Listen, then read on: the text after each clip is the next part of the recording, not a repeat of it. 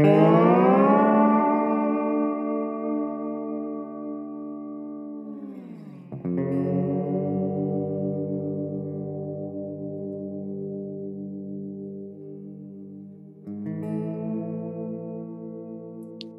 on Amerikasta rakkaudella ja me ollaan Yhdysvalloissa asuvat siskokset Anna ja Laura. Tässä podcastissa me jutellaan amerikkalaisesta yhteiskunnasta ja politiikasta. Tervetuloa mukaan. Hei kaikille, tervetuloa mukaan. Tuntuu meille ainakin, että ihan hirveän pitkä aika mennyt siitä, kun viimeksi äänitettiin, kun me tehtiin etukäteen toi viime viikkoinen Q&A-jakso, niin onpas kiva taas olla täällä linjoilla.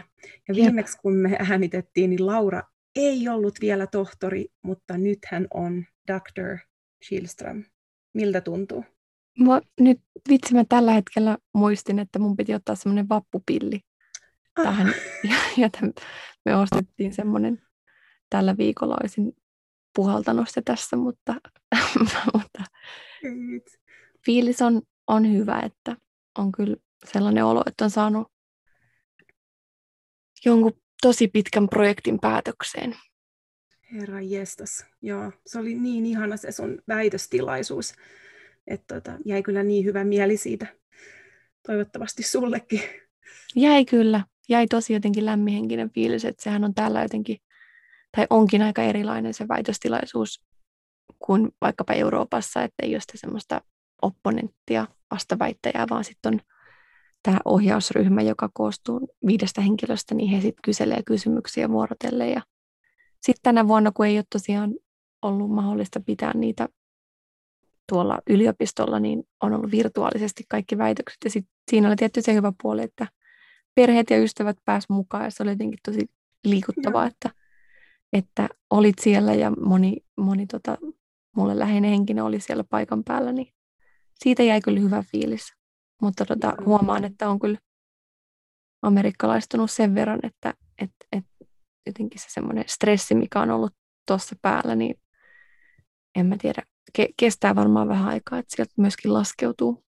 Mä oon ihan varma siitä. Se on, jää varmaan vähän jumiin siihen semmoiseen jatkuvaan suorittamiseen ja miettiä, että mikä tästä nyt puuttuu, kun ei tarvikaan olla tekemässä koko ajan jotain. Todella. Ja sitten mä muistelin, vitsi, Anna ja mua molempia meitä nauratti tällä viikolla, vai viime viikolla, niin kun ollaan noiden miten se menee monikossa? Meemien avulla selvitty tämä viime vuosi, niin siellä oli semmoinen joku tämmöinen mash-up, missä toi Mr. Beanin näyttelijä, eli Rowan Atkinson, käveli lavalle hakemaan jotain palkintoa, ja sitten siinä oli vaan semmoinen kuvateksti, että jotenkin, että kun haen diplomani after all the BS I had to go through, ja sitten siinä oli, no joo, se nauratti meitä tällä viikolla, kun tuntui, että ollaan niin kuin vitsi vedetty näitä tutkintoja niin kuin pandemian läpi ja vallankaappausyritysten läpi ja lapset himassa ja vähän niin kuin annetaan krediittiä itsellemme. Kyllä, ja siis siinä meemissä niin se käveli sinne lavalle silleen EVVK-asenteella ja nappasi sen palkinnon, ja se palkinnon antaja niin kuin yritti, niin kuin ojensi käteensä, että hän kätteli sitä, ja se niin kuin nappasi vaan palkinnon ja käveli pois. Niin semmoinen fiilis kyllä on jo. Pitääkö jakaa se tonne meidän storeihin, niin ehdottomasti. Joo, me jaetaan se sinne. Joo, se on hyvä. Se on meidän fiilis tällä hetkellä. Mutta näin delfiinin tänään. Ai niinkö, missä? Tuolla Sarasotassa, se on niin kuin tunnin tästä Tampasta etelään, ja siellä on semmoinen tosi kiva museo, ja sitten oltiin siinä rantaveden lähellä, käveltiin, ja sitten siinä oli, se vaan niin kuin uiskenteli siinä varmaan huvikseen ja katteli ihmisiä, se delfiini, ja ihmiset katteli sitä, ja sitten siinä oli niitä rauskuja myöskin muutama, ja wow. Floridan luonto on kyllä tosi hieno. Kyllä. Onko siellä muuten spring break tällä hetkellä edelleen meneillä? Eikö se ole just nyt, siellä on ollut, siitä onkin ollut uutisissa paljon juttuja, että siellä on ollut hirveästi lössiä ilman maskeja. On. Ja musta tuntuu, että se on koko tämä kuukausi, kun ne menee jotenkin porrastetusti ympäri maata, että milloin eri yliopistoilla on. Ja siis huomaa kyllä, että on tosi paljon jengiä liikenteessä, ja sitten jotenkin, että tämä on nyt semmoinen niin kuin vapauden tyyssiä tämä Florida, mihin saa tulla niin kuin sit rellestämään. Ja sitten tuolla kunnat ollut jotenkin ihan hädässä, kun siellä on sitten ollut bileitä, Niin just. vähän mellakoita ja semmoista. Näkyykö, kun te olitte tänään siellä Sarasotassa, niin näkyykö paljon tai tavallista enemmän ihmisiä sun mielestä? Kyllä siis liikenteessä ihan sikana ihmisiä kyllä, mutta sitten mä toisaalta ajattelin, että onko tämä ihan normaali amerikkalainen perjantai, että jengi vaan aina on täällä liikenteessä niillä autoillaan, että vaikea sanoa. Niinpä. Meillä on ensi viikolla täällä spring breakit.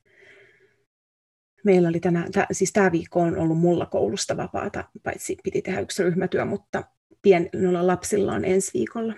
Eli täälläkin varoteltiin koulusta, tuli maili, että muistattehan, että mikä tilanne edelleen on, että sitten jengi ei tuo lomamatkoilta kouluihin covidia, että ei jouduta sulkemaan kevääksi. Niin, nyt on vähän semmoinen tiedotuslinja, että yrittäkää nyt vähän tsempata vielä, kun on levinnyt se semmoinen rokotetietoisuus, että nyt se on ehkä sit saatavilla aika pian ympäri Amerikkaa. Että nyt täällä meillä Floridassa niin pitäisi olla 5.4. alkaen kaikille halukkaille saatavilla. Se on tosi pian, oho. Mutta sitten täytyy sanoa, että mä oon jotenkin ehkä vähän kyynistynyt tässä viimeisen puolen vuoden aikana, että tulee heti semmoinen olo, että mitä ne on lahjonut, että ne on saanut sen noin nopeasti. Mutta tässä nyt ollaan kuitenkin ja voidaan siitä iloita, että sen mahdollisesti saadaan tässä parin viikon sisään se rokote. Niinpä, se olisi kyllä hyvä. Mä saan mun toisen rokotteen nyt viikon päästä. On kyllä kiitollinen siitä ja toivon, että vanhemmat saa Suomessa kanssa pian. Joo, sitä sopii toivoa, että just iäkkäämmät ihmiset sais sen mahdollisimman pian. Mutta joo, siis meillä oli tosiaan, tässä nyt haluttiin alkujutusteluissa myös puhua ajankohtaisista aiheista, kun samana päivänä, kun oli mun väitös, niin sitten taas tuli tämmöinen niin kuin Amerikka back to normal, ja sitten sitä edeltävälläkin viikolla, niin täällähän nyt 2 näitä ammuskeluita tapahtuu, eli Atlantassa nuori mies ampui 8 ihmistä, ja sitten Boulderissa, Coloradossa seuraavalla viikolla sitten ampui 10 ihmistä kuoli siellä. Ja tuli kyllä semmoinen olo, että samalla kun täällä on joku pieni helpotuksen tunne yhteiskunnassa, että tämä pandemia mahdollisesti on jossain vaiheessa ohi, niin sitten samalla, että aivan, että mikä se normaali onkaan, mihin täällä palataan. Ja nyt kun meillä tässä ei ole koko jakson verran aikaa puhua näistä, niin ehkä voitaisiin puhua tuosta Boulderista nyt enemmän sen takia, että molemmat ollaan siellä vietetty hyvin paljon aikaa ja Anna on siellä asunut monta vuotta. Mitä ajatuksia herätti? Se on mulle hyvin tuttu ruokakauppa. Mä oon käynyt siellä monet kerrat ja tiedän tasan, miltä siellä näyttää. Ja ylipäätään vähän niin kuin Floridassa on ne Publixit, siellä ei ole tätä King Supersia, mutta että jos tapahtuisi Publixissa, niin sä tiedät sen layoutin ja miltä se kauppa näyttää. Ja niin ihan samalla tavalla mulle se on se King Super, se on semmoinen amerikkalainen juttu täällä niin kuin Coloradossa ja niin kuin tavallinen ruokakauppa.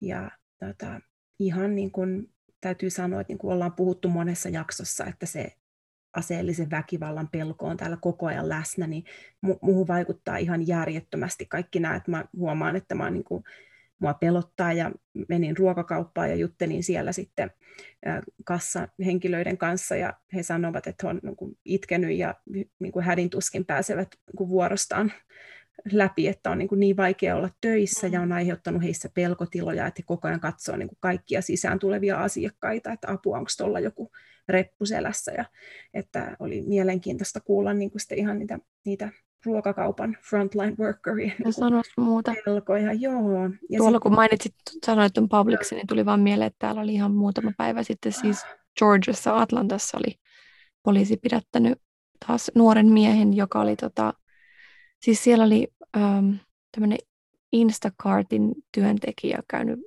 Publixin vessassa ja sitten se oli vaan huomannut, että siellä viereisessä kopissa näkyy niin kuin AR-15 ja se kuulee tämmöistä niin kuin aseen latausääntä siellä ja Sitten se oli hälyttänyt poliisin ja poliisi oli sitten pidättänyt tämän nuoren miehen ja hänen hallusta oli sitten löydetty useita aseita ja tämmöistä niin kuin tactical gear. Ja tämä oli myös siis tosiaan ruokakaupassa. Niin että tässä isketään nyt niin semmoiseen perusarkiseen, niin kuin on koulut täällä ja sitten on ruokakaupat ja elokuvateatterit. Ja Coloradossahan tapahtui tämä niin kuin yksi pahimpia kouluampumisia, jonka itse muistan hyvin 18-vuotiaana, kun olin Suomessa tietenkin silloin vielä, mutta muistan, miten se iski muhun, kun mä olin itse lukiolainen ja siellä lukiolaisia tapettiin. Se oli täällä Denverin lähellä ja sitten täällä oli se Auroran elokuvateatteri, joukkoampuminen. Se oli täällä Denverissä ja nyt tämä Boulderin tapahtuma niin tulee kyllä niin lähelle.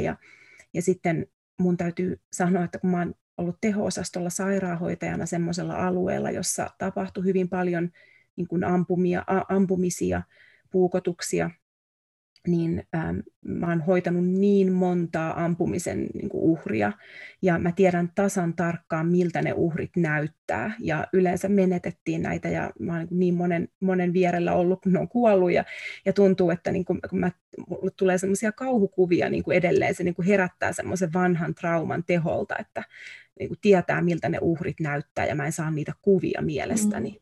Että se on ollut mulle tällä viikolla tosi rankka juttu, ja mä oon puhunut siitä muutaman sairaanhoitajakollegan kanssa ja tekstailtu just näistä kauhukuvista, mitä tulee mieleen, että se on ollut tosi ihan hirveä juttu. Ja taas nuori mies, ja kovasti täällä puhutaan lehdissä lukee, että etsitään syitä siihen, ja niin kuin, että mitä. Tietenkin heti puhutaan niin kuin mielenterveysasioista ja on totta, että täällä on ihan niin kuin mielenterveyskriisi ja ei ole tarpeeksi apua ja näin, mutta sitten, että milloin me aletaan oikeasti puhumaan siitä, että nämä on kaikki nuoria miehiä, valkoisia miehiä, että milloin me aletaan puhumaan siitä valkoisen nuoren miehen niin kuin rageista. Että niin kuin, niin. Kyllä, ja siitä, niin kuin, että miten paljon miehet tässä yhteiskunnassa ulkoistaa sitä vallan tunnettaan tämmöisiin ulkoisiin kapistuksiin ja erityisesti aseisiin, kun ne on niin helposti saatavilla. Ja tuosta Boulderista kanssa, niin historia siinäkin antaa taas kerran meille lisää työkaluja ajatella, että täällä siis sen Parklandin kouluampumistapauksen jälkeen 2018, niin Boulderissa oli siis haluttu, sä Anna laitoitkin tästä Instaan, että oli haluttu kieltää nämä assault weaponsin ja sitten large capacity magazinesien hallussapito, mutta sitten tämä National Rifle Association lobbausjärjestö niin haastoi siitä sitten Boulderin kaupungin oikeuteen, ja tämä päätös siitä tuli sitten ihan vähän ennen tätä ammuskelutapausta, eli NRA voitti sen kanteensa.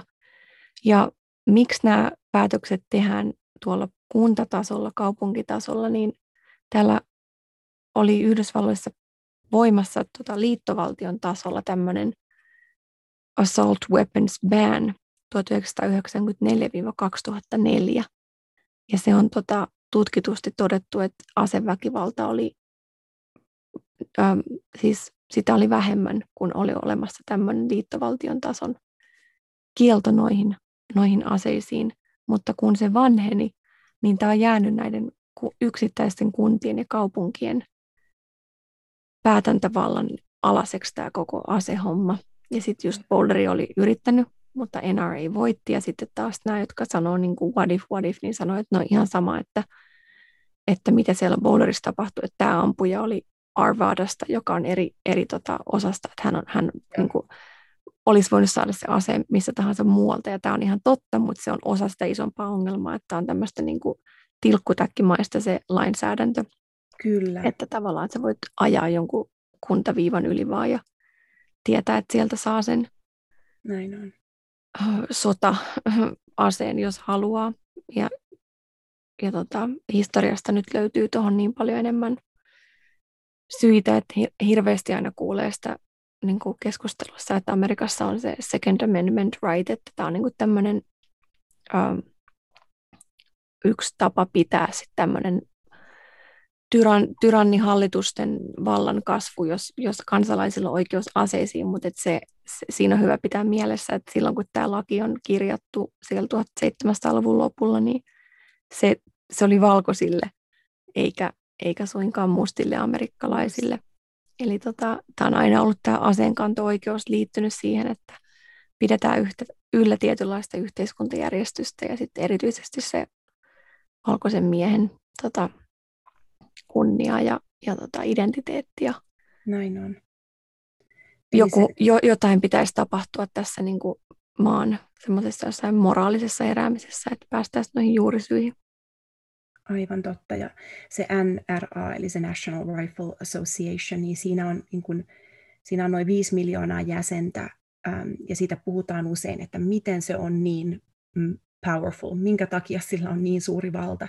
Ja tietenkin ajatellaan, että no let's follow the money, mitäs niin kuin rahoitusjuttuja, mutta esimerkiksi verrattuna moneen muuhun lobbausjärjestöön, niin he kuluttavat huomattavasti vähemmän rahaa kuin esimerkiksi lääketeollisuus tai jopa tämmöinen niin kuin, talon välittäjien järjestö, joka lobbaa siis 5 kertaa enemmän kuin NRA esimerkiksi ennen vaaleja niin kuin näissä housing-asioissa. Eli se ei ole, niin kuin, että NRAn se raha, mitä he näihin kampanjoihin esimerkiksi laittavat, niin ei ole paljon verrattuna moniin muihin järjestöihin.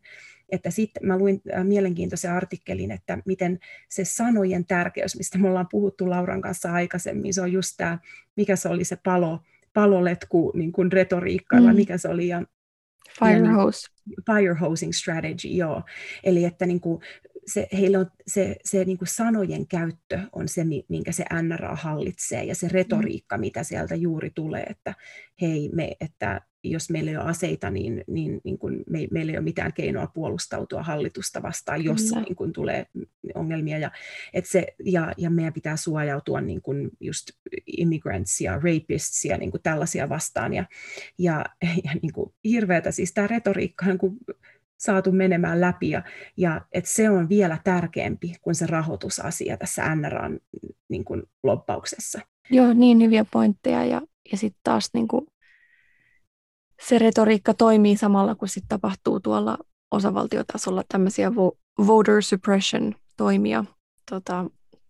Niin kuin nyt esimerkiksi Georgiassa puhuttiin Annan kanssa varmaan meidän podcastin ensimmäisessä jaksossa siitä, miten siellä demokraatti Stacey Abrams on tehnyt paljon tärkeää työtä, saanut uusia äänestäjiä, ja sitten Georgia oli tosi merkittävässä osassa presidentinvaalien tuloksen ratkaisemisessa, ja nyt siellä sitten just meni läpi tällainen, ja siitäkin varoiteltiin jossakin jaksossa, niin meni läpi tämmöinen laki, että siellä aletaan vaatimaan lisävaatimuksia, että miten esimerkiksi voit äänestää kirjeitse. Annetaan enemmän osavaltion virkailijoille valtaa näissä vaaleissa kuin kuntatason tämmöisille election boardsille, ja sitten vähennetään näitä, mikä toi ballot drop boxes on, eli mihin voi tiputtaa niin kuin äänen. Ja sitten on myös nykyisin sitten Georgiassa rikos, jossa annat jollekin vaalijonossa jonottavalle vettä esimerkiksi. Eli siellä on tyypillistä, että tietyissä naapurustoissa saatat joutua jonottamaan 6 tuntia, yli 6 tuntia tai enemmän, niin Kyllä. Sitä, että pääset äänestämään. Nyt jos annat jollekin vettä, niin se on rikos. Eli tämmöisillä keinoilla sitten tämä on hyvä pitää mielessä samalla, kun me puhutaan näistä, että valtaosa amerikkalaisista kannattaa esimerkiksi aselakien kiristämistä. Mm-hmm. Mutta tuolla on isot toimijat taustalla, jotka sitten on siinä välissä. Kyllä. Ja sitten piti vielä sanoa tuosta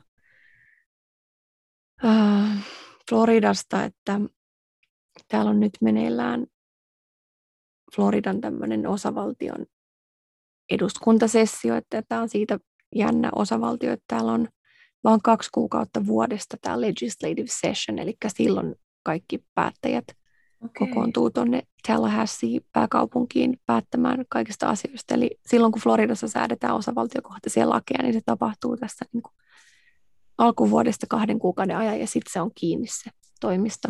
Mutta sieltä muutamia tämmöisiä, mitä on menossa läpi, niin halusin vaan tuoda esiin, jos ei näitä suomalaisille muuten tuu uutisvirrasta, niin esimerkiksi tämmöinen Spencer Roachin lakiehdotus, joka on menossa nyt senaattiin ilmeisesti äänestykseen, niin hän sanoo, että kaikille julkisen yliopiston professoreille pitäisi tehdä tämmöinen vuosittainen ideological survey, jossa arvioidaan, koska hän sanoi, että suurin osa on niin kuin liian vasemmistolaisia yliopistoilla ja opiskelijat kärsii tästä, niin pitäisi tehdä tämmöinen ideologinen arvostelu vuosittain. Ja sitten tämä saman lain alla, niin sitten opiskelijoilla olisi lupa olisi mahdollisuus kuvata ilman lupaa, niin kuin videoida professorin luentoa ja sitten käyttää sitä tämmöisissä legal proceedingsissa. Eli niin kuin jos siitä nostetaan oikeussyyte esimerkiksi, että professori puhuu liikaa jonkun presidentin puolesta tai että opiskelija sanoo, että minä sain huonomman gradin, koska kirjoitin, että niin kuin white supremacy is okay, basically. Ja siis tämä on niin hirveää, siis kenelle tahansa, joka historiaa tutkii, niin tämä on ihan perseestä nähdä, että tällaisia tapahtuu, mutta se mikä tässä nyt ehkä itselle tulee päällimmäisenä mieleen on, että tällaisia niin kuin tulee ja menee ja ei ne yliopistolla mene sellaisenaan läpi, mutta se mitä nämä tekee, tämmöiset aloitteet on, että ne lähettää viestien, että okei, kun ihmiset lukee yliopistoista, ne ajattelee, että ne on tollaisia. Ja sitten tämä jatkaa tietynlaista semmoista pelon ilmapiiriä kampuksella, mistä ollaan puhuttu aikaisemminkin, että professorit ja tutkijat tietyllä tapaa sit harjoittaa myös itsesensuuria, koska pelätään, että heistä raportoidaan johonkin. Ja tämän mä huomasin heti, kun mä tulin itse Yhdysvaltoihin 2016, että vaikka puhutaan, että tuolla on niinku tietynlainen poliittinen ilmapiiri kampuksilla, niin mun kokemus oli, että melkein päinvastoin, että tietyistä asioista, just tämmöisestä niin kuin white supremacista, niin ei nimenomaan uskallettu puhua. Niin toi on tehokasta vallankäyttöä Floridassa. Ja sitten siellä on menossa tämmöinen, tai menikin läpi tämmöinen anti-riot bill, eikö se meni Houseissa läpi ja nyt se menee Floridan senaattiin. Eli tämä on näiden Black Lives Matter-protestien jälkeen ehdotettu ja tämä luo uusia rikosnimikkeitä ja sitten niin kuin lisää rangaistusta ja sakkojen määrää ihmisille, jotka osallistuu protesteihin. Jossa osallistuu esimerkiksi protestiin, joka saattaa niin kuin katkaista tien väylän. Mm-hmm. Niin sitten esimerkiksi, jos joku auto siinä vahingossa ajaa päällesi tai lähtee, niin sitten se ei saa mitään syytteitä. Just. Eli siinä on monta kohtaa, mitkä voi löytää tuolta netistä, mutta tämä oli myös odotettavissa ja se menee nyt tuonne senaattiin äänestykseen. Ei helvetti.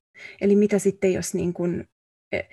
jos autoilija on niin kuin täällä Coloradossa, Denverissä, mä olin siinä ensimmäisessä Black Lives Matter-protestissa täällä ja osa siitä jengistä, me marssittiin pitkään ja osa jengistä sitten päätti mennä tämän Denverin läpikulkevalle suurimmalle highwaylle seisomaan, niin kuin ne ryntäsi keskellä highwayta ja sitten sieltä tuli niin kuin National Guard, kansalliskaarti ja alkoi ruiskuttaa kyynelkaasua ja siellä autot tööttäisi ja jengi huusi todella vihasina sieltä autoista, niin mitä jos joku päättää vaan vetää sen protestijoukon läpi niin kuin tahalleen, niin mitä sitten? Pitääkö sen olla tahaton vai voiko se olla tahallinen teko myös? Tai siis... Toi on just se, missä niin kuin tulee harmaa alue. Että niin. Tästä on just puhuttu Floridassa, että mihin tämä laki johtaa, että jos se menee läpi, että siinä lukee, että jos joku vaikka just vetäisi läpi, mutta että siinä lakiehdotuksessa lukee, että no, jos tämä on niin kuin, puolustat itseäsi näiltä protestoijilta, niin sitten sä et ole tehnyt mitään väärää. Että kuka sitten tulkit, se on tosi tulkinnanvarainen. Oi jumalan pyssyt. Että Florida on kyllä niinku, täällä on aina tämmöinen, niinku, täällä voi aistia, mitä niinku maan tunnelma on. Joo, todella. Mutta tänään meidän varsinainen aihe on kuitenkin puhua Annan tutkimuksesta Lakota-heimon parissa tuolla Etelä-Dakotan osavaltiossa. Ja me tässä jaksokokonaisuudessa tosiaan puhutaan meidän omista tutkimuksista ja sitten myöskin opioidikriisistä.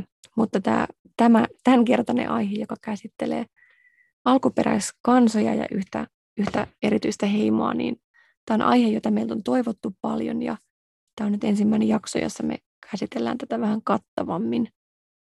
Ja me tehdään tämä näin, että mä haastattelen Annaa tästä aiheesta, mutta ennen kuin me sukelletaan tuohon, niin ihan pieni historian kertaus.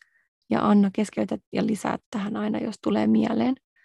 Mutta Yhdysvalloistahan tuli itsenäinen valtio vuonna 1776, eli siis tämä amerikkalaisuus, josta me puhutaan ja joka näkyy mediassa ja leffoissa ja se kulttuuri, niin se on verrattain nuori ilmiö, että se on vain 245 vuotta vanha maa, missä me nyt asutaan.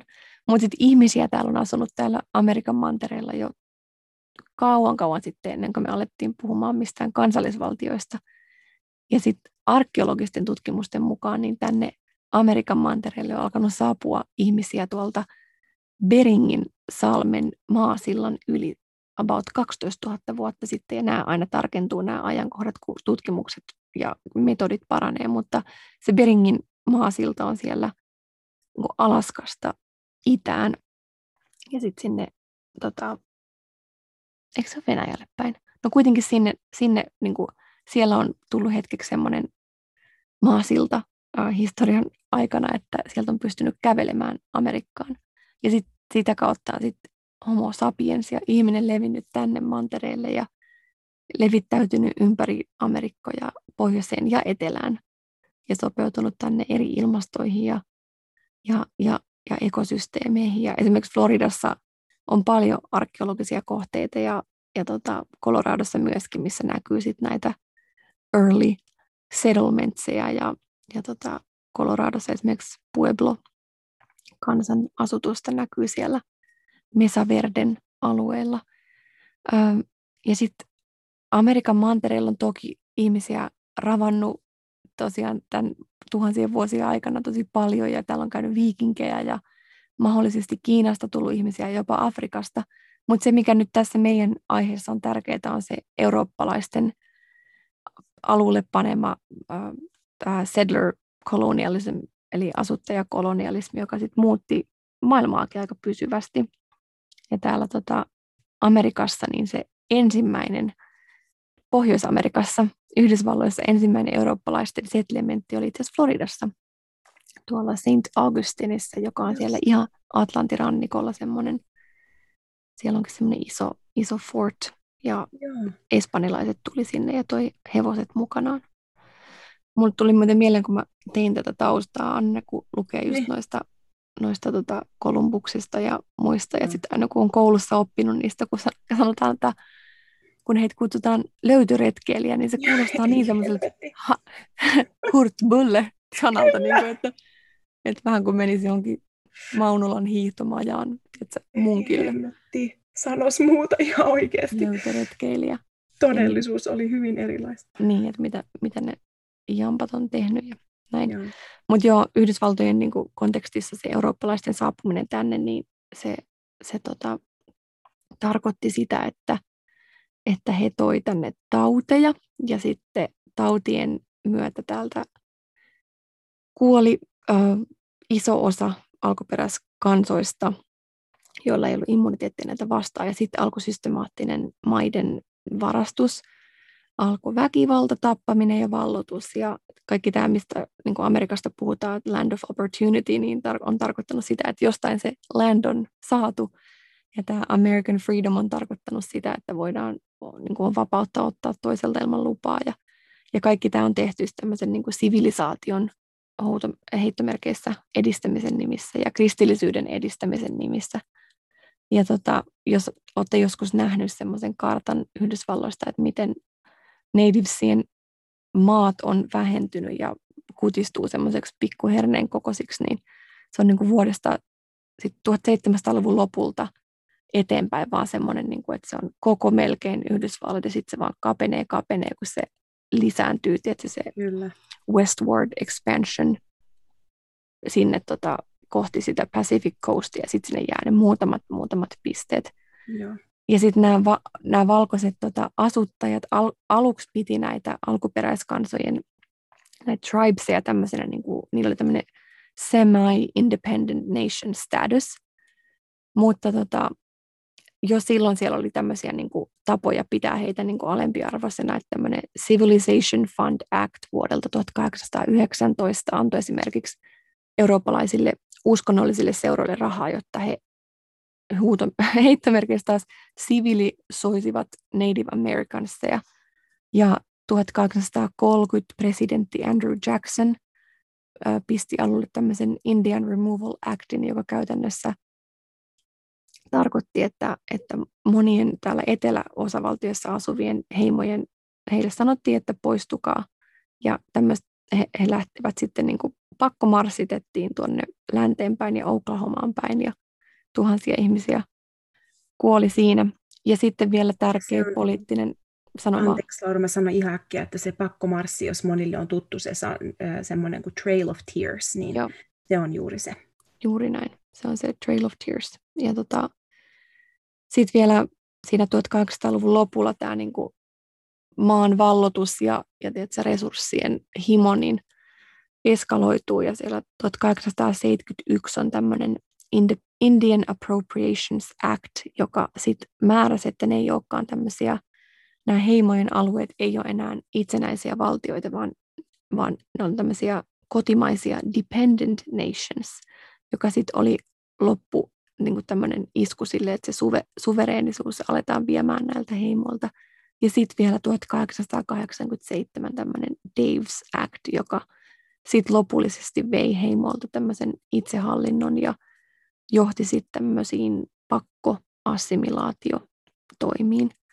Eli tiivistettynä tämä eurooppalainen kolonialismi ja asuttajakolonialismi Yhdysvalloissa niin johti täällä tauteihin, maan varastamiseen, sotiin, väkivaltaan, massakuolemiin. Ja jos ajatellaan, että täällä 20 000 vuotta oli asunut alkuperäiskansoja tällä mantereella, niin eurooppalaisilla meni käytännössä 300 vuotta, että ne tuhos kokonaan nämä elinkeinot ja kansat ja kulttuurit. Eli ei ole liioittelua sanoa, että Yhdysvaltojen historia alkaa hyvin, hyvin verisesti. Niin tällä pohjustuksella käydetään tämä meidän loppujakso puhumaan Annan tutkimuksesta. Eli voitko Anna alkuun kertoa meille vähän Lakota-heimon historiasta ja South Dakotasta? Joo, kyllä. Eli Lakotat on osa isompaa heimoa nimeltä Sioux, eli se on siis S-I-O-U-X, josta monet on varmaan kuullut. Eli tähän Sioux-heimoon tai tähän ryhmään kuuluu 3 eri kieltä niin kuin puhuvia ryhmiä, eli siihen kuuluu Lakotat, Nakotat ja Dakotat. Ja Lakotat on näistä suurin porukka, eli ne on Sioux, ja ne on Lakota Sioux tai Nakota Sioux tai Dakota Sioux. Ja sitten nämä Lakotat, jotka on tämä suurin porukka, niin ne on taas jakautunut 7 eri ryhmää, jotka asuu sitten siellä Etelä- ja Pohjois-Dakotan alueella. Ja se paikka, jossa mä oon tehnyt hommia ja tutkimusta, on Pine Ridgein reservaatti, joka on ehkä tunnetuin Amerikan intiaanin reservaatti täällä. Ja siellä asuu siis yksi näistä 7 Lakotaa puhuvasta Sioux-heimon porukoista. Eli siellä Pine Ridgeilla asuvaa heimoa kutsutaan Oglala Lakota-heimoksi. Ja jotkut sanovat Oglala Sioux, mutta yleensä he itse kutsuvat itseään Oglala Lakota-heimoksi. Ja tähän Oglala Lakota-heimoon kuuluu melkein 50 000 jäsentä. Ja aikoinaan, siis tästä on nyt 150 vuotta nyt, kun nämä Oglala Lakotat ja muut Lakota-heimot kuulu tämmöiseen Great Sioux Reservationiin, joka sitten jaettiin useaan osaan, ja siinä muun muassa syntyi sitten tämä Pine Ridgen reservaatti. Mutta nämä tämän alueen heimot on kaikki hyvin niin kuin connected, ja niillä on pitkä yhteinen historia siellä Great Sioux Reservationilla, ja sitten myös tämän kieliyhteyden takia. Ja ehkä olette kuullut Crazy Horsesta, niin hän on ehkä tunnetuin Oglala Lakota-heimon niin kuin jäsen, tai oli. Ja samaten Chief Red Cloud. Ja nämä on tosiaan tämä alue, tämä Etelä-Dakota, Pohjois-Dakota ja sitten Montana ja osa Nebraskaa, niin ne on tämmöisiä, niin kutsutaan pohjoisten tasankojen alueiksi. Ja ne on näitä heimoja, näitä pohjoisten tasankojen alueen heimot on niitä, jotka on tullut Euroopassa. Teillekin varmasti on, mullekin pienenä, niin tullut tutuksi valokuvista ja kuvista. Eli ne on niitä, jotka ratsasti hevosilla ja metsästi buffaloita, ja ne tunnetut kuvat on niin kuin juuri täältä pohjoisilta tasangoilta. Eli se niin kuin tanssii susien kanssa kuvasto. Joo, missä se muuten tapahtui? Mä en muista, mutta mun tuli vaan mieleen, kun sanoit ton, että Joo. on nähnyt niitä. Niin... Joo, mutta se, että me ollaan nähty kuvia sieltä, niin se johtuu siitä, että nämä pohjoiset alueet kolonisoitiin viimeisenä sen takia, että siellä oli kylmä, että olosuhteet ei ollut yhtä mielekkäät näille valkoisille näille asuttajille. Ja sitten siinä vaiheessa, kun nämä alueet vallattiin, koska se oli vähän myöhemmin, niin oli jo kameroita olemassa. Eli niistä ajoista on oikeasti valokuvia. Ja sitten ne sen alueen heimot tuli tunnetuksi myös siitä, että ne hyvin nopeasti oppi tekemään näiden valkoisten asuttajien niin kuin tuomista muutoksista omiaan. Esimerkiksi juuri hevoset, niin niistä tuli näiden pohjoisten tasankojen heimoille hyvin tärkeä osa elämää, ja heitä pidettiin niin kuin masters, niin kuin hyvin taitavina siinä, että he osasivat käyttää hyväkseen niitä asuttajien tuomia muutoksia. Eli se oli yksi semmoinen, niin kuin, se on näiden pohjoisten tasankojen yksi kiinnostava piirre. Ja sitten ehkä sillä Pine Ridgen alueella, niin kuin, ja ehkä kuuluisin verilöyly näiden Amerikan intiaaneja, niin kuin, että heidän näitä siis kamalia tappoja, niin oli tämä Wounded Knee, joka tapahtui juuri Pine Ridgen reservaatilla. Ja ihan lyhyesti siitä, eli 1890-luvun aikana liittovaltiohallitus piti suurena uhkana tällaista uskonnollista Ghost Dance-liikettä, joka oli siis Pine Ridgessä myös hyvin vahvasti esillä. Ja tämä Ghost Dance-liike liittyi siihen, että nämä heimon jäsenet ajatteli, että he olivat suututtaneet jumalat luopumalla perinteistään, ja siksi heidän tilanteensa oli niin kamala, ja heidät oli niin kuin pakotettu reservaateille. Ja nämä monet Sioux-heimon jäsenet ajatteli, että hei, että jos me harjoitetaan tätä ghost dancea, eli ne oli perinteisiä tansseja ja seremonioita, ja kieltäytyisivät näistä valkoisten asuttajien tavoista, niin normaali maailmanjärjestys palaisi. Ja sitten joulukuussa 1890 nämä reservaatin poliisit yritti pidättää tällaisen kuuluisan heimon liiderin nimeltä Sitting Bull, joka saattaa olla monelle tuttu nimi, koska he luulivat häntä ghost danceriksi, ja siinä tilanteessa hänet tapettiin. Ja se aiheutti jännitteitä Pine Ridgella, joka sitten kasvoi ja eskaloitui niin, että joulukuun lopulla, kun Yhdysvaltain armeijan joukot piirittivät ryhmän tällaisia ghost dancereita ja vaativat heitä luopumaan aseistaan, niin siinä tilanteessa tuli käsirysyä, tapahtui vahingonlaukaus, joka johti sitten siihen, että armeija kylmäverisesti murhasi 150-300 lakotaa, joista puolet oli naisia ja lapsia. Eli tämä Wounded Knee Massacre on ehkä tunnetuin näistä verilöylyistä. Että se tapahtui siellä Pine Ridgen reservaatilla. Ja tällä tapahtumalla on se mun keskusteluissa heimon jäsenten kanssa niin on ollut valtava merkitys sille nykypäivän niin kuin sille, miten siellä Pine Ridgella voidaan nykypäivänä, että se Wounded Knee oli, että kaikki tunsi jonkun, jokaisella on joku esi-isä, esiäiti kuollut siellä. No sitten kun sä päädyit tekemään tutkimusta tuonne, niin mikä aihe sua on erityisesti kiinnostunut tai mitä sä oot lähtenyt tutkimaan? No mua eniten kiinnostanut koko mun maisteriopintojen ajan tämä niin kuin ajatus tämmöisistä traumaattisista lapsuuden kokemuksista ja siitä, että miten ne vaikuttaa nykypäivän terveyteen ja hyvinvointiin, mutta vielä enemmän kuin ne traumaattiset kokemukset, niin mua kiinnostaa se resilienssi, jonka avulla niistä on selvitty. Mutta ihan vähän taustaa siitä, että jos mä käytän sanaa ACEs, niin ja sen käytän vaan, se on helpompi sanoa, niin ACEs on siis Adverse Childhood Experiences. Ja se on juuri näitä niin kuin lapsuuden ajan traumaattisia kokemuksia, kuten fyysinen, henkinen pahoinpitely, heitteille jättö, vanhempien alkoholismi tai huumeiden käyttö tai vankilaan joutuminen esimerkiksi.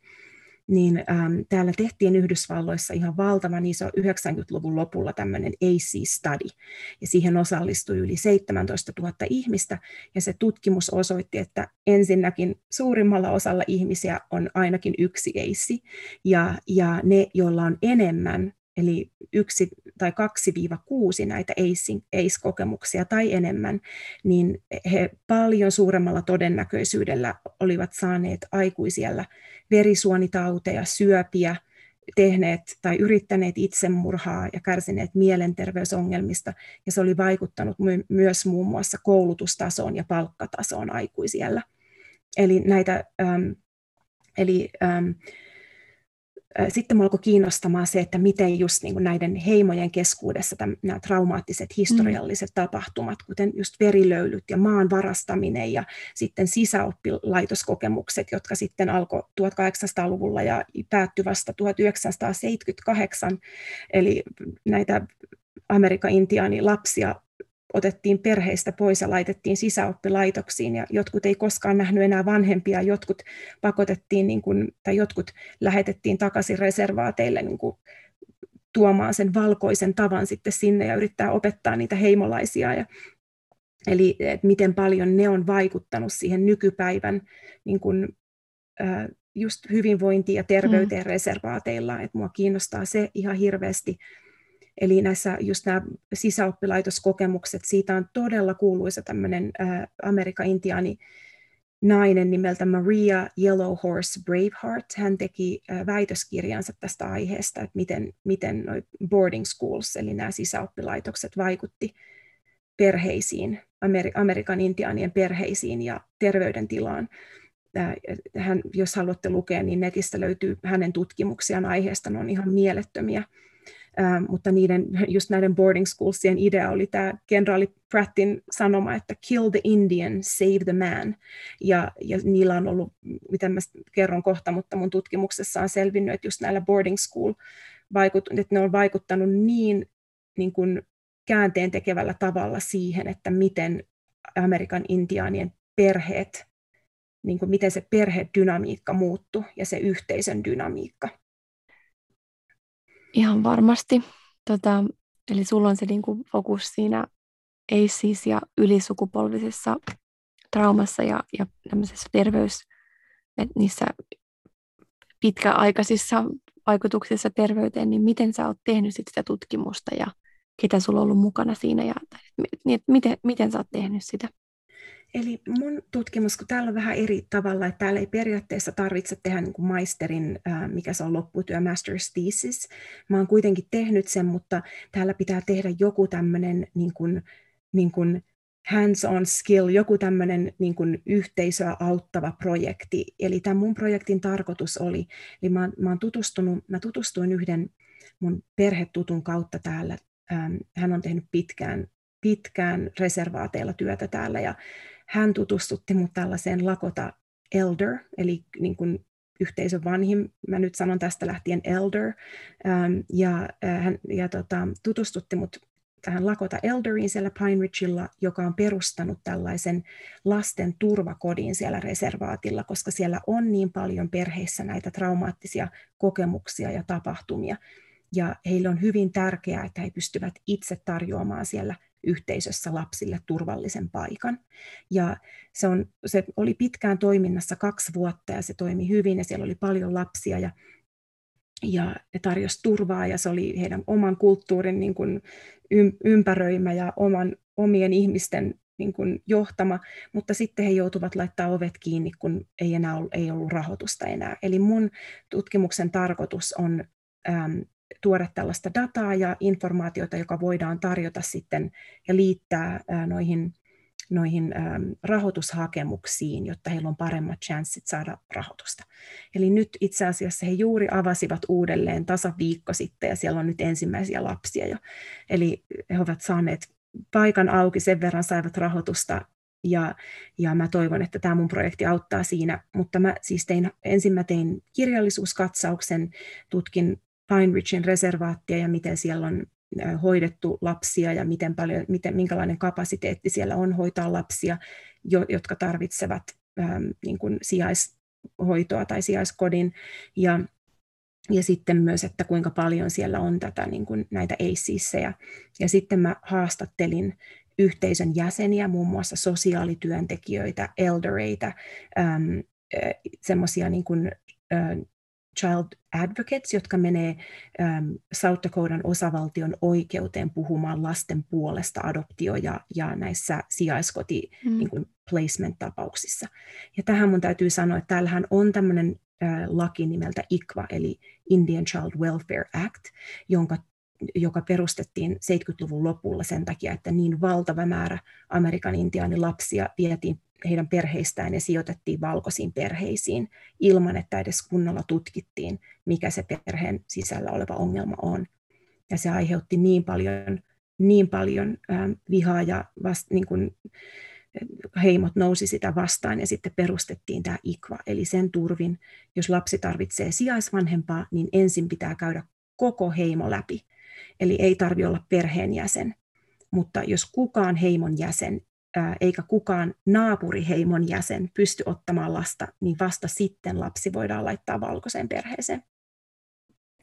Niin eli mä tein haastatteluja ja nyt mä oon analysoinut sitä dataa ja kirjoittanut mun lopputyö ja mä teen sen perusteella sitten tämmöisen vähän lyhyemmän raportin ja sitten mä teen sille turvakodille tämmöisen logic model. Mä en tiedä mikä se on suomeksi, mutta siinä pitää selittää heidän niin kuin lyhyen tähtäimen, pitkän tähtäimen niin kuin goalseja.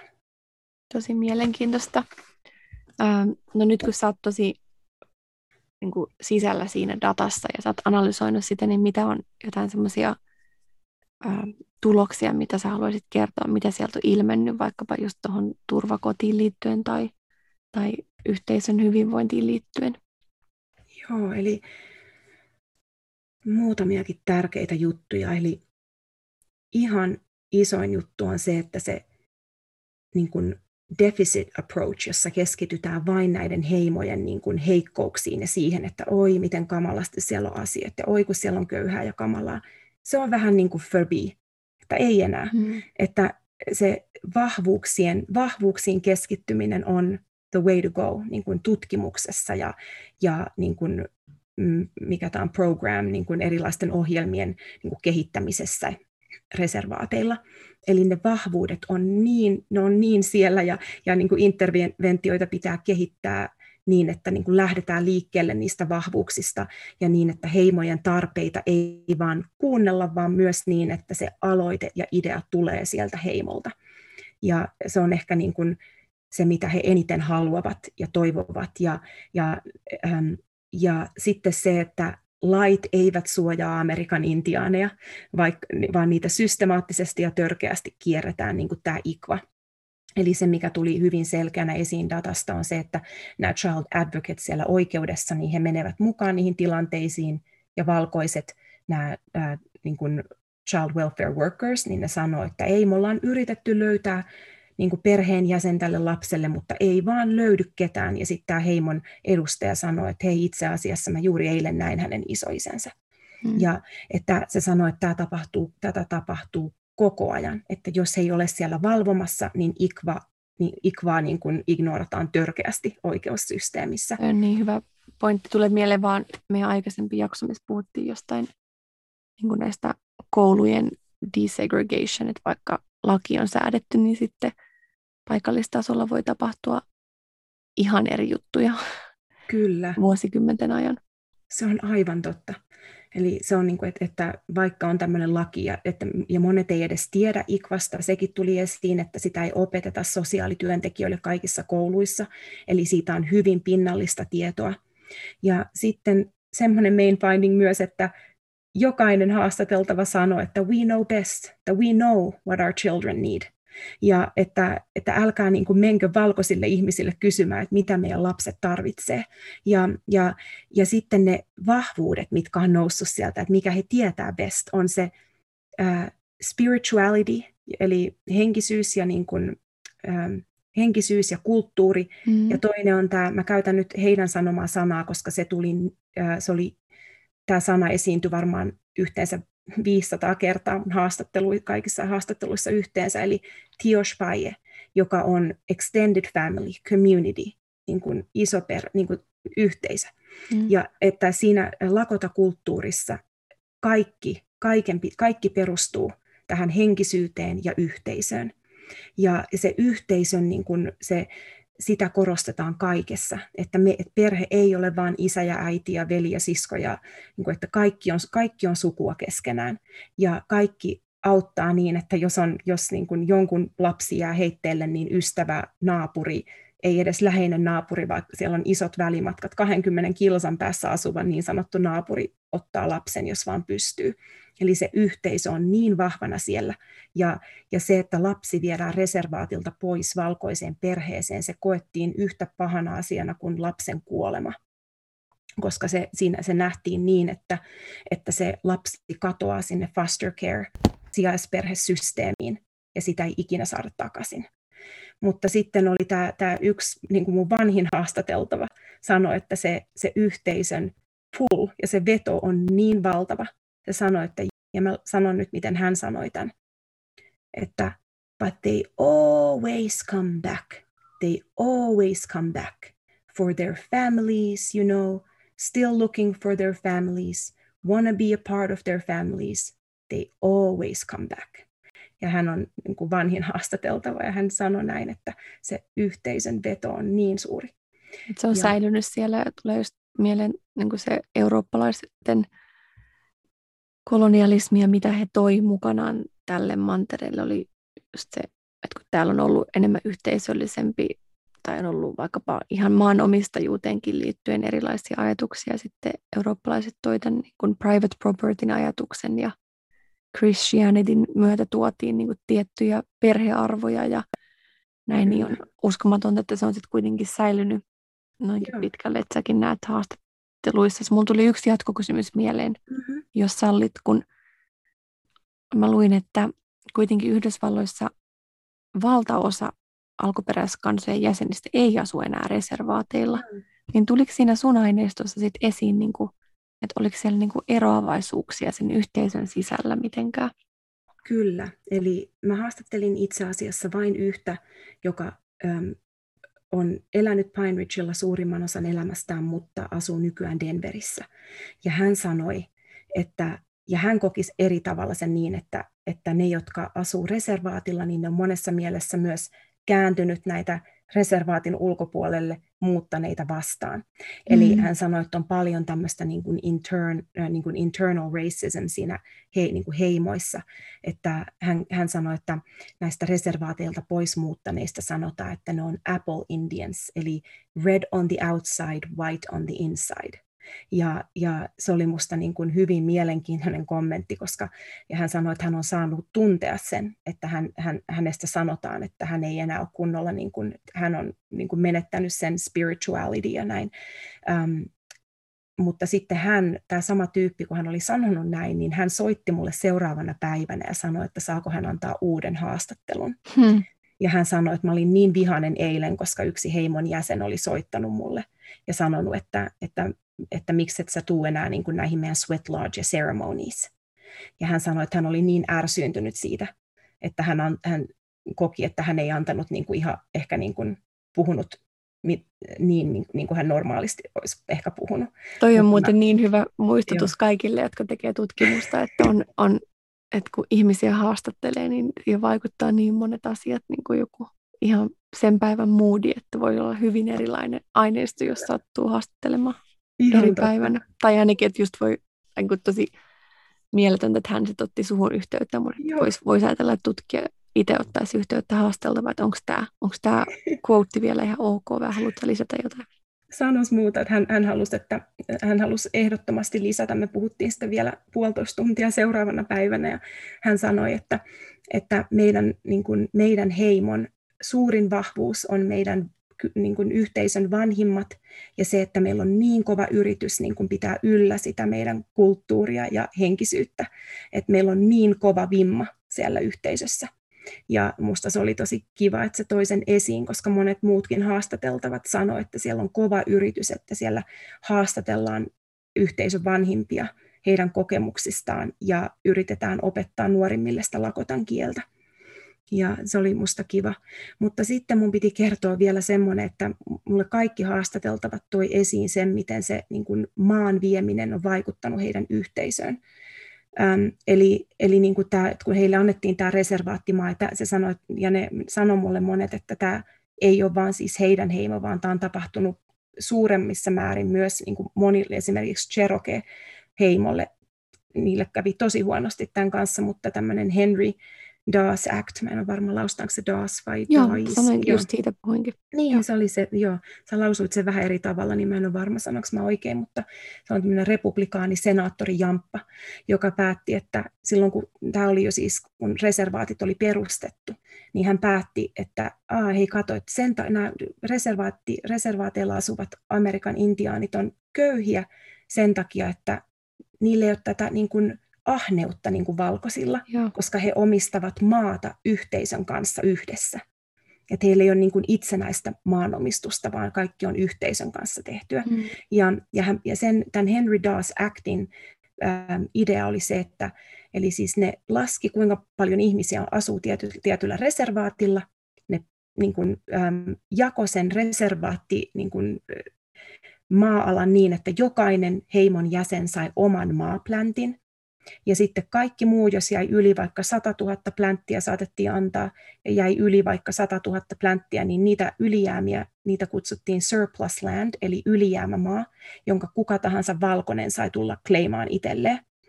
Eli ne muutti ihan täysin tämän yhteisöllisen elämisen niin, että jokaiselle annettiin oma maapläntti ja kaikki muu annettiin valkoisille, jolla typistettiin sitä reservaattialuetta ja myös muutettiin perustavanlaatuisesti heidän keino niin kuin elää yhteisön kanssa ja viljellä yhdessä ja hoitaa maata ja puutarhaa.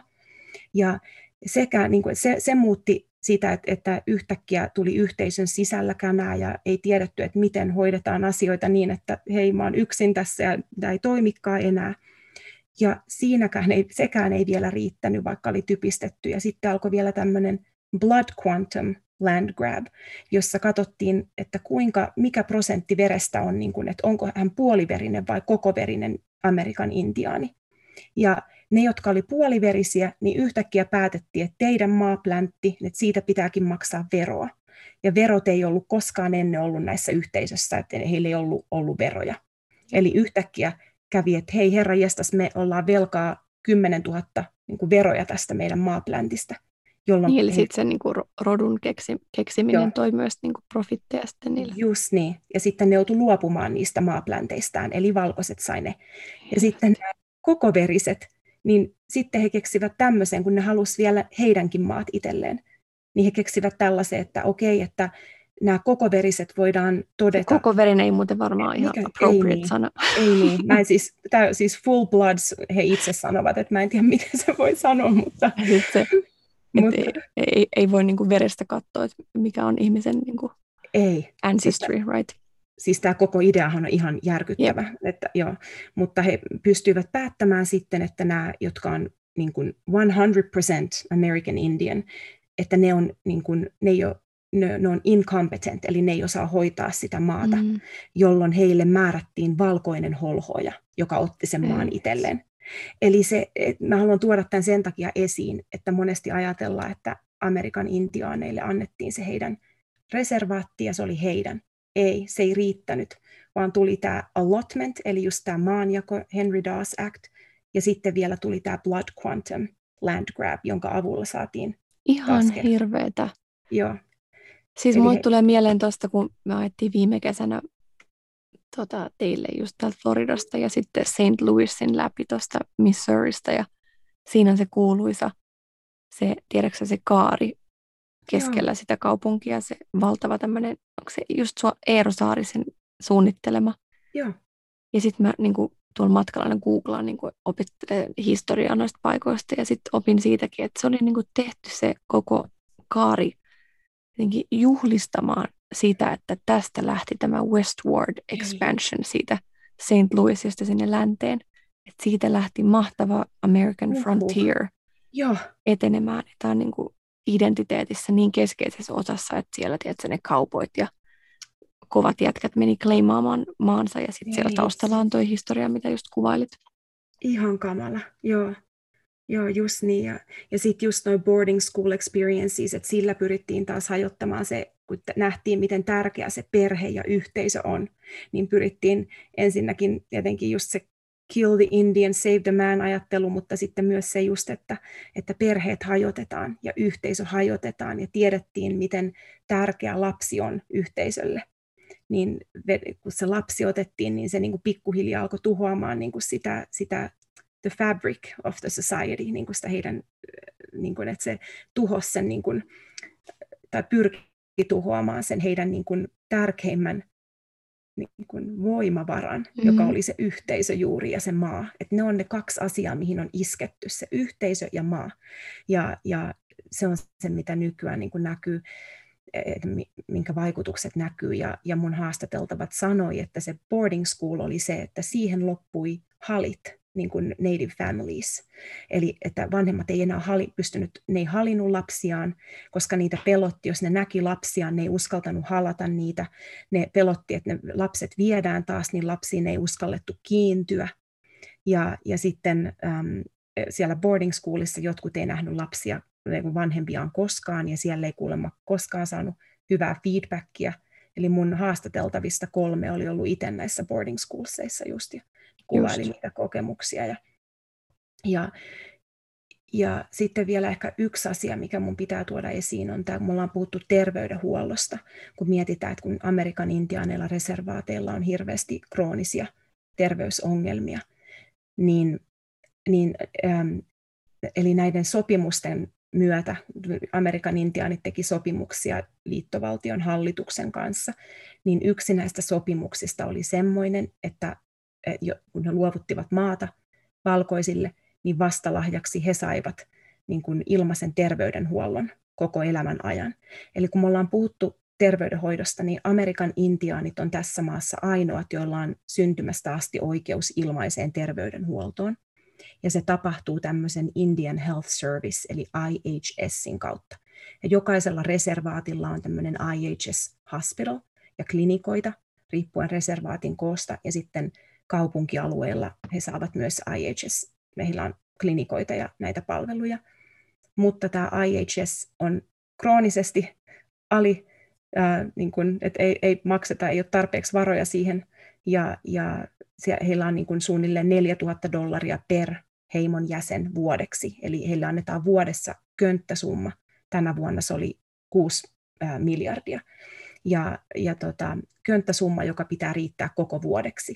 Ja se tarkoittaa sitä, että näillä heimoilla on varaa niin kuin reservaateilla vain ensiapuun ja kriittiseen hoitotyöhön. Eli niin kuin just nämä preventive, eli niin kuin ennaltaehkäisevät ja kuntouttavat hoidot jää pois. Eli se on tärkeää myös tiedostaa, että mikä se terveydenhuollon laatu on, että siitä ei ole pidetty kiinni siitä sopimuksesta.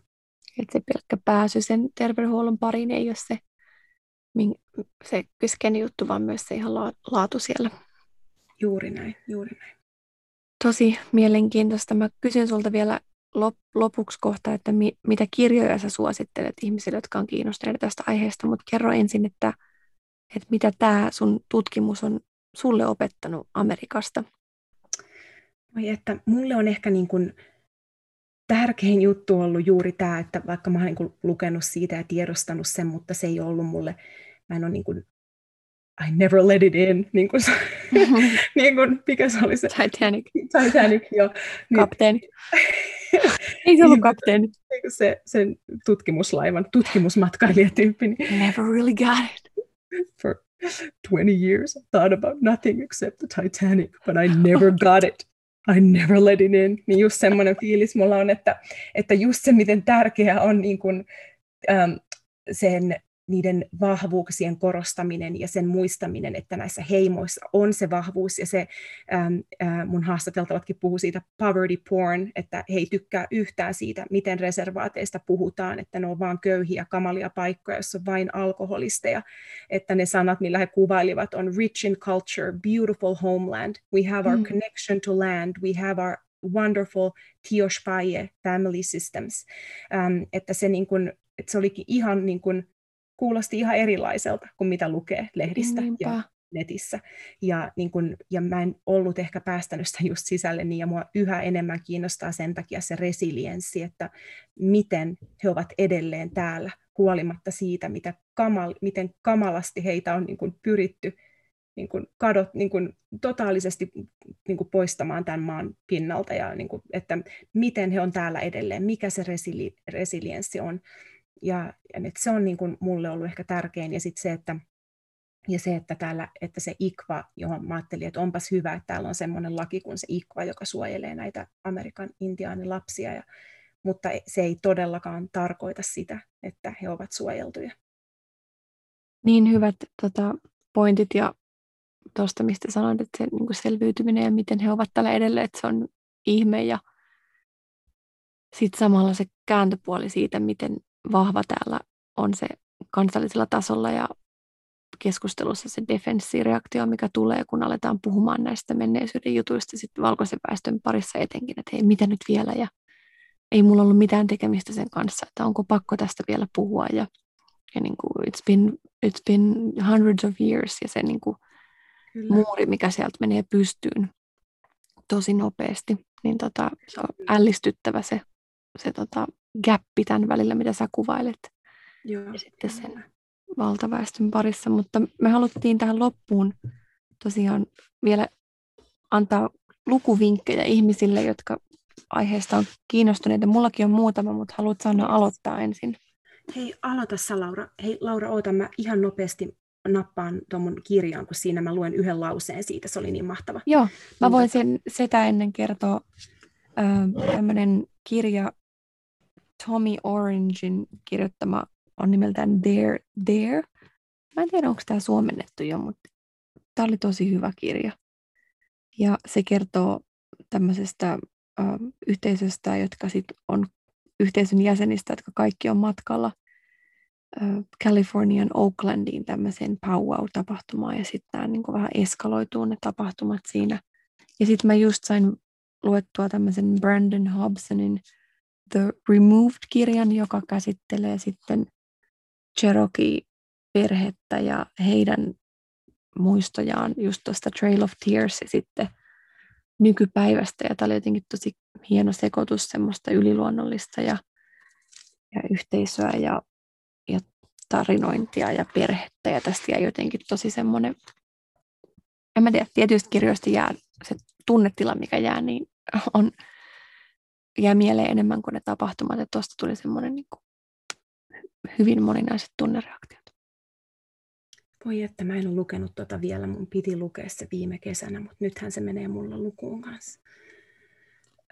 Ja mä haluaisin suositella tämmöistä kirjaa kuin The Heartbeat of Wounded Knee.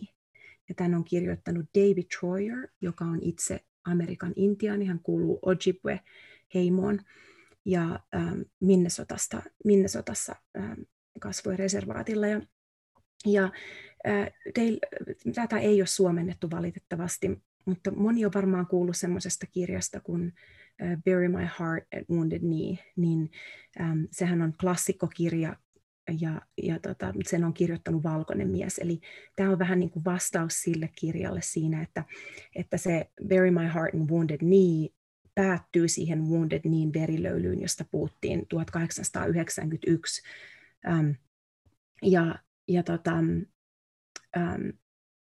Eli tämä kertoo siitä, miten niin kuin nämä heimot on selvinnyt ja heidän nykypäivästään ja se, että miten he olivat niin resilienttejä, miten he selvisivät ja miten he edelleen voivat olla olemassa. Ja tämä kirja alkaa sillä, että se kertoo niin kuin jokaisen eri alueen heimojen tarinan lyhyesti, jotta saa semmoisen kattavan kuvan siitä, mitä heille kaikille kävi.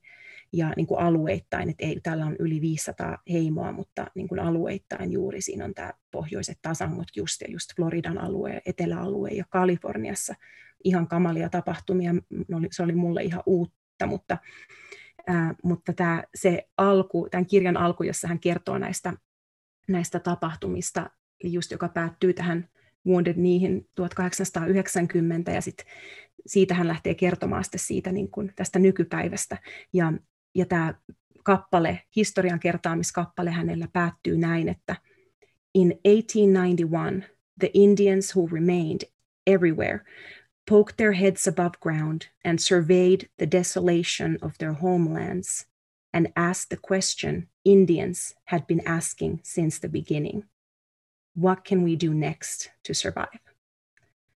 Ja se oli mulle niin koskettava. Tämä kirja on, niin kuin kertoo juuri siitä resilienssistä. Ja tämä on tosiaan David Troyer, The Heartbeat of Wounded Knee. Ja sitten vielä haluaisin suositella yhtä podcastia, jos englannin kieli sujuu, niin sen nimi on This Land. Ja se on tämmöisen Cherokee-heimon jäsenen Rebecca Nagelin pitämä aivan mieletön. Se alkaa siis tämmöisellä murhatarinalla ja siitä se johtaa juuri tähän niin kuin näihin maa-asioihin, eli miten sitä heidän reservaattiaan pyritty typistämään ja miten edelleen ollaan niin kuin korkeimmassa oikeudessa usein sen takia, että katsotaan, että tapahtuiko murha tai rikos reservaattialueella vai sen ulkopuolella, ja jatkuvasti niin kuin törmätään siihen, että yritetään väittää, että hei, tämä ei ole reservaattia, vaan tämä on valkoisten aluetta. Mutta se on siis, onkohan se 9-jaksoinen podcast, ja se on ihan mieletön suosittelu. Se on hyvä. Joo. Mutta tässä oli siis meidän pikakatsaus aiheeseen, josta mahdollisesti puhutaan vielä toistekin, mutta Annalle kiitos, kun avasit sun tutkimusaihetta, ja voitte laittaa kyssäreitä ja meidän seuraavaan Q&A:ihin voidaan ottaa niitä mukaan. Ja ensi kerralla sitten puhutaan vähän mun tutkimusaiheesta, ruoasta ja eriarvoisuudesta Yhdysvalloissa, mutta pitäisikö Anne päättää tähän nyt tällä erää? Päätetään tähän ja kiitos kaikille. Laittakaa tosiaan kysymyksiä, jos tulee mieleen. Mä vastailen mielellään, jos tutkimukseen liittyen jotain tulee. Niin keep them coming. Yes. Hyvää viikkoa kaikille. Hyvää viikkoa. Moi moi. Moi moi.